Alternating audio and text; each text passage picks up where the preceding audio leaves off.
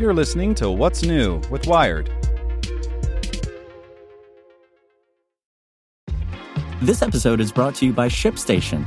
You know, some things take a lot of work, like sending little robots to far-off distant planets. And just as that's challenging, so too is running a successful e-commerce business, especially when there's so much to do.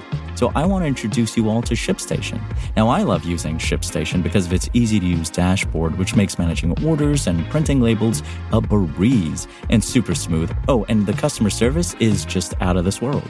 It's exactly what you need to help grow your business. Sign up for your free 60-day trial at shipstation.com/technews. That's shipstation.com/technews. This podcast is supported by Tools and Weapons, the podcast hosted by Microsoft Vice Chair and President Brad Smith. Each episode features insight you won't find anywhere else from the center of the conversation surrounding emerging technologies like AI. Right now on the podcast, you can hear a special episode where Brad Smith lays out Microsoft's vision for a vibrant marketplace driving the new AI economy. To hear more, follow or subscribe to Tools and Weapons with Brad Smith wherever you get your podcasts. You're listening to What's New with Wired. It's Wednesday, January 26th. Today we're talking about the EU's plan to fix internet privacy. Be more like Apple. Before we get into today's top story, remember to check out our other Wired podcasts. Today in Wired Business, guts, not guidelines, will stop tech mergers. Checking in on Wired Science, astronomers discover a strange galaxy without dark matter. And on Wired Security, Europe's move against Google Analytics is just the beginning. Listen to these stories and more at wired.com/podcasts. Like millions of other internet users in Europe, when Alexandra Geese, a German member of the European Parliament, or MEP, wants to read something on the internet, she first has to open and scroll through several options to refuse to share her data with third-party advertisers. Europe's landmark privacy law, the General Data Privacy Regulation, or GDPR, means websites have to ask users for consent to be tracked online. But many companies make refusing consent much harder than granting it, meaning Geese's search to opt out can take more time than she intended to spend on a website. The problem with the current GDPR is that it's not being enforced properly, and therefore people don't have a real choice, she says.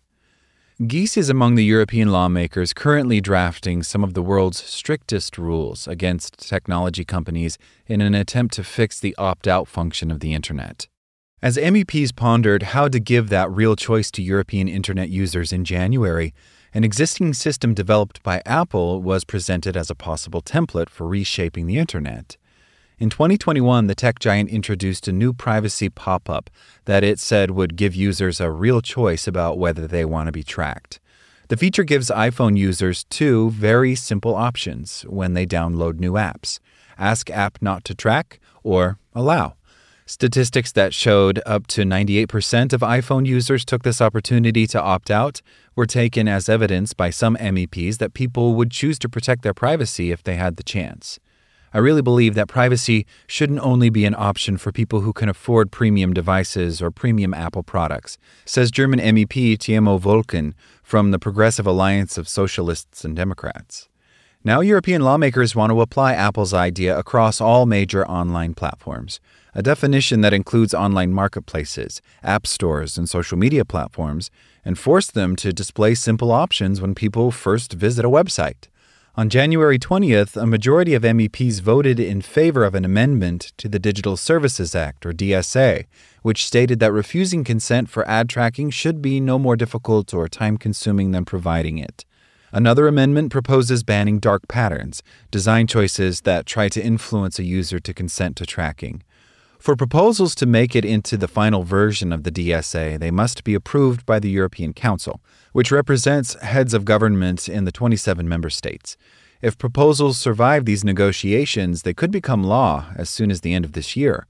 But recent revelations about Apple's once lauded system show it is not the clear-cut option EU lawmakers might have hoped for. It is vulnerable to workarounds, and the do not track option does not block all tracking from advertisers. Since the tracking changes rolled out in July, companies such as Snapchat, parent Snap, and Facebook have been sharing user signals from iPhones, as long as that data is anonymized and aggregated. Apple said developers are not allowed to use signals from the device to try to identify a user, but this has not stopped advertisers from gathering anonymous data to target users. An Apple spokesperson says these rules apply equally to all developers. A Snap spokesperson said the company has designed privacy-protective solutions that measure aggregate conversion data without tying off-platform activities like installing an app or visiting a website back to specific Snapchatters. Facebook declined to comment. It's unclear whether Apple has endorsed these techniques, but it means that if users are under the impression that Apple's new rules mean all tracking has now stopped, they are wrong. Regulators have made note of that fact. In December 2021, Poland's competition regulator addressed some misconceptions about Apple's app tracking transparency feature. This does not mean that users' information is no longer being collected and that they do not receive personalized ads, the regulator, known as UOKiK, said at the time. Apple also faced an in-depth probe in France to determine whether the privacy change will harm advertisers. Advertisers say they are developing this new generation of tracking tools in collaboration with tech platforms, not as workarounds to their rules.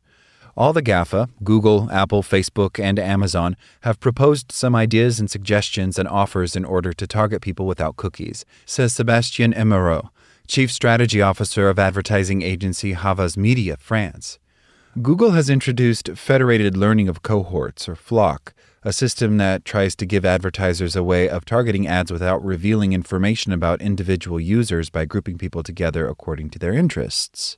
Meta's CAPI system, or Conversion APIs, cross-references brands' data from their online stores, for example, with information from Facebook profiles to help with targeting. CAPI is a way to target more precisely without using cookies, says Emeraux, adding that Google is about to put together some audience segments that are very small, but also very coherent, and then you can target them. The accuracy of these new tracking tools has already sparked concern among groups who oppose targeted advertising. Google's FLoC has been labeled a terrible idea by U.S. digital rights group the Electronic Frontier Foundation, or EFF, because it acts like a succinct summary of your recent activity on the web. The EFF has warned against replacing third-party cookies with a new system where a user's behavior follows them from site to site as a label. If Europe were to impose a system similar to Apple's across all online platforms, Internet users might think they were getting comprehensive tracking protections when in reality, tracking would continue via workarounds and new techniques. MEPs in favor of switching to an Apple-inspired Internet say they are aware of this risk, but Volkan believes the DSA would be more resilient to workarounds than Apple's system because the legislation would be enforced by a government regulator, not a company acting in its own interest. It's a company business decision to offer this option to its users, he says. It can be changed at any time. Under the EU Parliament's proposals, both national authorities and the European Commission would be able to enforce the DSA.